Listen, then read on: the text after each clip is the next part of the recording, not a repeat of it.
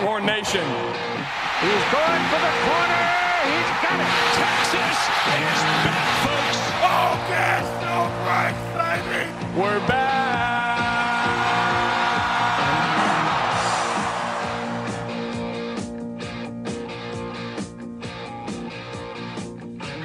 Welcome back to the Fire Steve Sarkisian podcast, your overreactionary Texas Longhorns football fan podcast. Real quick, I just want to start off by apologizing for the lack of content we've put out this summer. We have actually recorded several episodes this year, but due to availability issues, real life things, and a variety of other reasons, we've kind of failed to actually get those edited in a timely manner so that they're still, topical and relevant. So we sort of just scrapped them, kicked them to the side, but rest assured, the podcast is still alive and well. We'll definitely be back in full swing come football season. But until football season gets back to full swing, in an effort to generate some more content for everyone, we're going to start doing something a little bit new.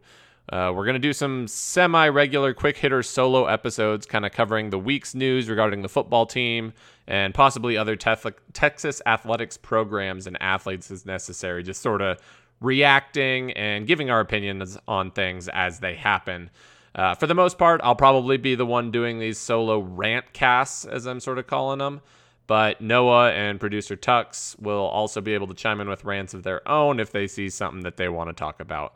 With all that in mind, I am your host, Josh, here for the first rant cast of the Fire Steve Sarkisian era. And today we're going to discuss the two biggest storylines for Texas fans coming out of Big 12 Media Days.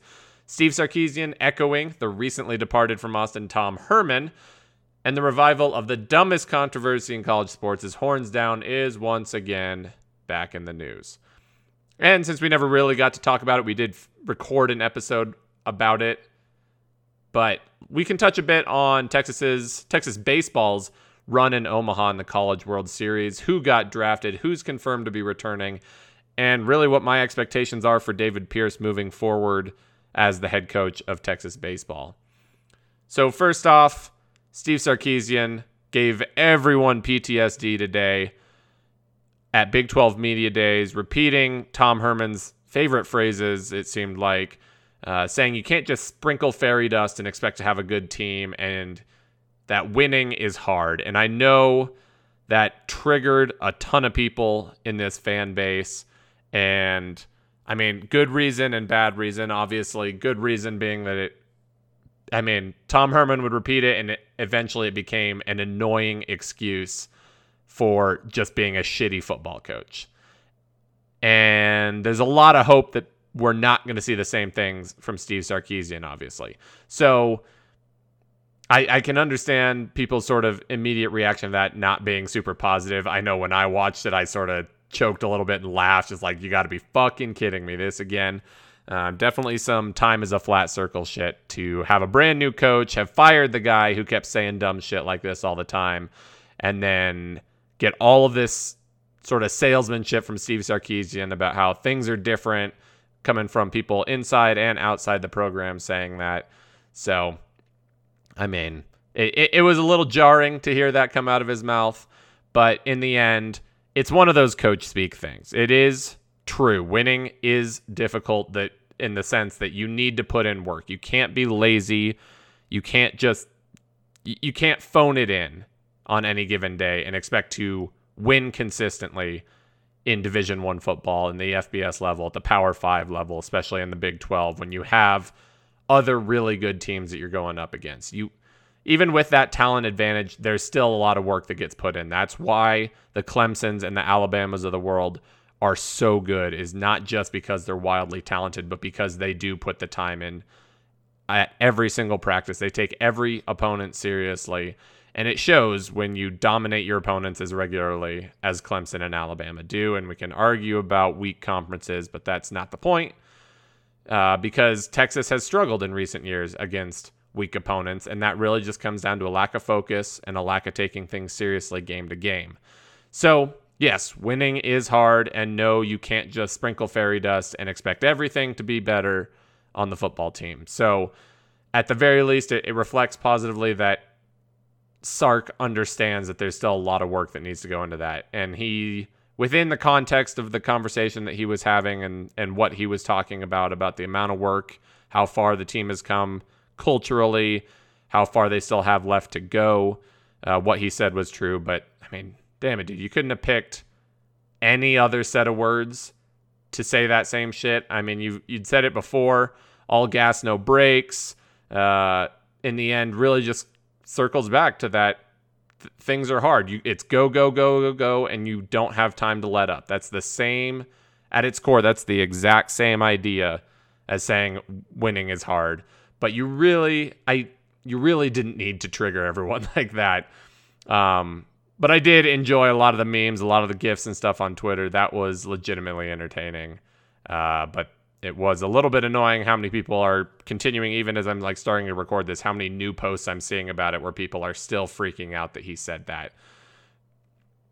But, you know, coach speak is going to be coach speak. I think even Lincoln Riley said that at Big 12 Media Days, and I don't think anyone's doubting coming into this year that OU Sucks is probably going to be the best team yet again in the conference. So hopefully that's wrong. Hopefully OU stumbles and falls, but coach speak is coach speak. You can't really look too hard into it.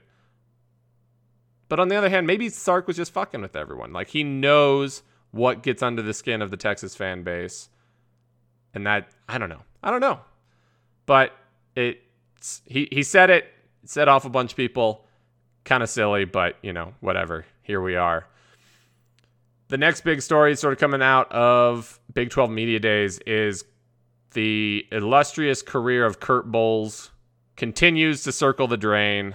At a certain point, you're wondering when this motherfucker is just going to retire because none of the questions are useful. He asks players stupid shit about how much they're benching, and then he asks the Big 12 refs what they're going to do about horns down this year, which just set off a shit show online. Because the Big 12 refs basically said, yeah, we're going to be emphasizing calling more taunting penalties this year, taking that more seriously, making that a point of emphasis. And it really wasn't specifically about horns down, but when you're Texas and you're as recognizable and you have as recognizable a sign as the hook 'em horns hand sign, everyone's going to fucking blame you and pretend it was your fault and that it's all just there to protect Texas. It doesn't matter whether or not that's based on reality. It doesn't matter whether or not we actually asked for it. And it certainly doesn't matter that Texas has been penalized as many times for mocking other teams' hand gestures as they have been flagged for us, or for doing it to us with the horns down. But as usual, college football fandom and on the national scale is pretty fucking stupid. That's just the way it is. So the narrative takes off online, whether that's on Twitter, whether that's on Reddit, where it's everyone just blaming Texas again. But in the end, it doesn't really fucking matter. Everyone outside can just keep considering Texas the bad guy. It doesn't actually affect anything. It really just shows how much it gets under their skin. That they think that we have all of this big dick energy that we're constantly swinging and throwing around in the conference. And really, we don't really have that much sway. We really don't push that hard on goofy shit like that. If we're going to waste our time fucking with the Big 12, it's certainly not about getting 15 yards of a penalty once every 4 games, maybe, if the refs remember to call it. It's a stupid fucking rule, for one. Like, I really don't give a shit if opposing players do the hands down. It makes me laugh every time I see West Virginia fans doing it during every single game. At this point, horns down is a meme, and you really can't take it too seriously. I went to a Major League Baseball game just a couple weeks ago. Nowhere near the state of Texas, nowhere near the state of Oklahoma, none of that stuff, and still someone came up on the Jumbotron, did horns down, not wearing any particular college team's gear, and just threw horns down. So I think if there are Texas fans out there who are legitimately offended by it, I think you're kind of crazy. It's a ridiculous thing to get upset about. The only thing that I can understand getting annoyed with is just having to listen to people online bitch who don't know anything about the University of Texas, don't know anything about the relationship that we have with the Big 12, and don't want to believe that this really wasn't something we asked for. No one in Burnt Orange is asking for these penalties to be called. No one actually gives a shit. The whole rule is stupid. Let the players do a little bit of taunting like that. That's really not that serious. Just let them do the hand signs. I really don't see what the big deal is, but people are going to get pissy about whatever they want to get pissy about, so that sucks.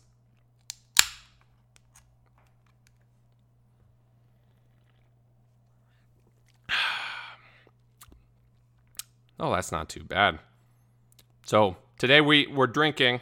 We're drinking while I'm recording this, just since we're sort of doing this as a little bit of a stream of consciousness here. But just so everyone knows, not sponsoring the podcast, but tonight's beer of choice is Weldworks Brewing Company, which is based in Greeley, Colorado. And the name of the beer is called Sponge, and it is a sour wheat ale, according to the can. Brewed with strawberry puree, toasted coconut, marshmallow, milk sugar, and sponge cookies, which are apparently a thing that I have never heard of. Hopefully that is not making me a shitty person for not knowing what that is, but gotta say, pretty good. First time I've ever had it. That you just listened to me opening the can and drinking my first sip. So not a sponsor, just sort of stream of consciousness shit here. One other thing I wanted to talk about, I know we're also going to talk Texas baseball a little bit here, but the other thing we're talking about, as the south end zone renovations are being completed, Texas is also getting a new set of field turf at DKR, Texas Memorial Stadium, at Campbell Williams Field. But I think there has been a little bit of hubbub. The two biggest developments, I think, that we've seen on this new stadium, or new playing surface, is going to be the shade of burnt orange. We are finally getting back away from that Tennessee orange that has poisoned the program for what feels like about the last 15 years, if not longer than that. And the end zones, the sidelines actually look like a much more true to form burnt orange. And it is absolutely beautiful. You pair that darker orange with the new font that they're using for Texas and Longhorns in either end zone. That all looks beautiful. Great change. And CDC continues to show that he is very in tune with fans of the university, fans of the football team, and things that ultimately, the color on the field doesn't actually fucking matter. It doesn't make the football team any better. But man, it just makes the fans feel better. Everything just looks so much cooler. And it's one more feather in the cap of CDC proving that he's got his finger on the pulse of the fan base at large, and that is awesome to see. The other part is a little more controversial. If you've sort of been following along on UT's website, they have it where you can watch the webcam and watch progress not only on the south end zone, but also on the new playing surface. The biggest development of the new playing surface outside of that color change is at midfield. It appears not only is there going to be the Texas logo with the Longhorn and everything, but there is going to be a very slightly different color silhouette of the state of Texas. You should go on, you should check it out, preferably on a sunny day. Check it out when it is sunny in Austin, and you can see on that webcam that there's actually a silhouette of the state of Texas around the Longhorn logo. It's pretty divisive. There's some people who really love it. There's several people who really hate it, think it looks tacky, that it looks broke shit, whatever. I personally, I'm a fan. I like how it looks. The only thing that trips me up is if you look at it not in the right light conditions, the entire state outline seems to just disappear on the webcam. So we'll see. We'll have to see once we have an actual game, see it kick off against Louisiana, if that stands out better on the TV camera. But from the south end zone up high where the webcam is mounted or the north end zone where that webcam is mounted, if there's clouds, if it's raining, if it's anything other than direct sunlight, it seems like you can't see the silhouette at all. So I think that's an interesting change. It's sort of a throwback to the late 80s, early 90s, where Texas had a white print of the state of Texas at midfield as well as the Longhorn logo, but a little more reserved and not standing out nearly as boldly. So I'm really interested to see what that looks like on an actual TV camera. Finally, last thing I want to talk about, Texas baseball obviously came off a big postseason run. Obviously comes to a disappointing end, but what a great season for Texas baseball. Winning the Big 12 on the last day of the regular season.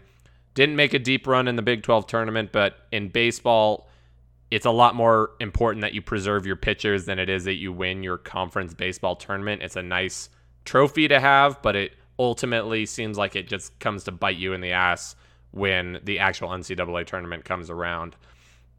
But Texas baseball was one of the final 4 teams in Omaha, joined by Vanderbilt, NC State, and Mississippi State. Texas was ultimately eliminated by the eventual national champion, Mississippi State. And I think the biggest takeaway from that was that the umpiring in Omaha was absolutely dog shit. And it really fucked with Texas's offense. One of the biggest things that Texas did well this year as a baseball team was be patient with the bat. You didn't have a ton of guys swinging away at everything. Melendez and Zubia, to a certain degree, accepted from that. But the sort of defining factor for Texas was their ability to be patient at the plate and find a way to get on base. Not necessarily hit for huge power unless you were Melendez or Zubia, and then also Cam Williams as well had good power. But everyone was patient at the plate, and because of that, it sort of bit us. The zone seemed to expand wildly and at random, and it wasn't just for a single umpire. It seemed like every umpire in Omaha had a wacky zone that extended into the next batter's box, dropped down to the shins, went up to the shoulders. You basically couldn't actually tell what was a borderline strike because it seemed like everything was in the strike zone. And Texas really struggled to adjust for that, especially against Mississippi State. That first game against Bednar there, striking out like 18 times or something, which was the highest total they had since they opened the season against Mississippi State, and struck out like 15 times.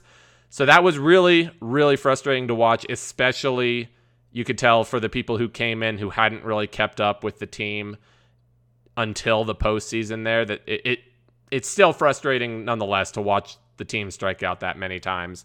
But it's hard not to see how the umpires could affect the mentality and the approach for Texas baseball. And even still, outside of those Mississippi State games, in general, the offense still arrived, still showed up, still had some pretty clutch hitting for basically everything but that Mississippi State game. So a frustrating way to go out, but being a Final Four team in Omaha is nothing to scoff at, especially for how we started the year. Things seemed really dire after that opening tournament in Arlington at the Rangers' new ballpark there. I think a lot of people had really low expectations for the season after the way that started. So for Texas to win the Big 12, win their regional, win their super regional, make it deep in Omaha, make a big run into Omaha was really impressive. But Mississippi State goes on to win the national title 2-1 over the Vanderbilt Commodores. I'm not sure how Texas would have done against the Big Two for Vanderbilt with Rocker and was it Leidner or something like that? Leiter? I think so. I can't fucking remember. I didn't prep really at all for this. I got some bullet points to remind myself what I wanted to talk about, but I totally spaced actually writing those two guys' names down. But a great season. A really good job by David Pierce, even though there were some questionable pitching decisions in the College World Series, but such is life as the head baseball coach at the University of Texas, just like it is for any MLB manager. Every single decision you make, especially when it comes to who you've got on the mound, is going to be questioned by every dumbass with a Twitter account, every dumbass with a podcast. So, I mean, that just comes with the territory, and I'm sure it's really not under David Pierce's skin all that much. So, A lot of good things to build on. Obviously, the MLB draft was also this week. Ty Madden became the next Texas pitcher to go in the first round. Round 1, pick 32 for the Detroit Tigers. Mike Antico was also drafted round 8, pick 241 to the Cardinals. Shout out to Will Baser, who I'm sure was at least a little bit excited, even though he expressed that he wishes that the Cardinals had picked a pitcher instead. Cole Quintanilla got drafted round 9, pick 263 by the Washington Walgreens. And I think that's a good spot for him. The Nationals do a pretty good job developing their pitching. So I think Quintanilla there is destined for good things.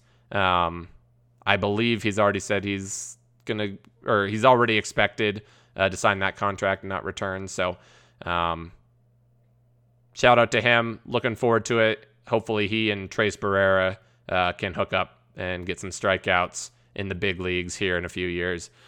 Ivan Melendez, the Hispanic Titanic, after that monster blast against Mississippi State. Round 16, pick 479 to the Miami Marlins, which is sort of rough, possibly. Hard to say exactly what the Marlins are going to be here in a few years after that sale to Jeter's group there a few years back.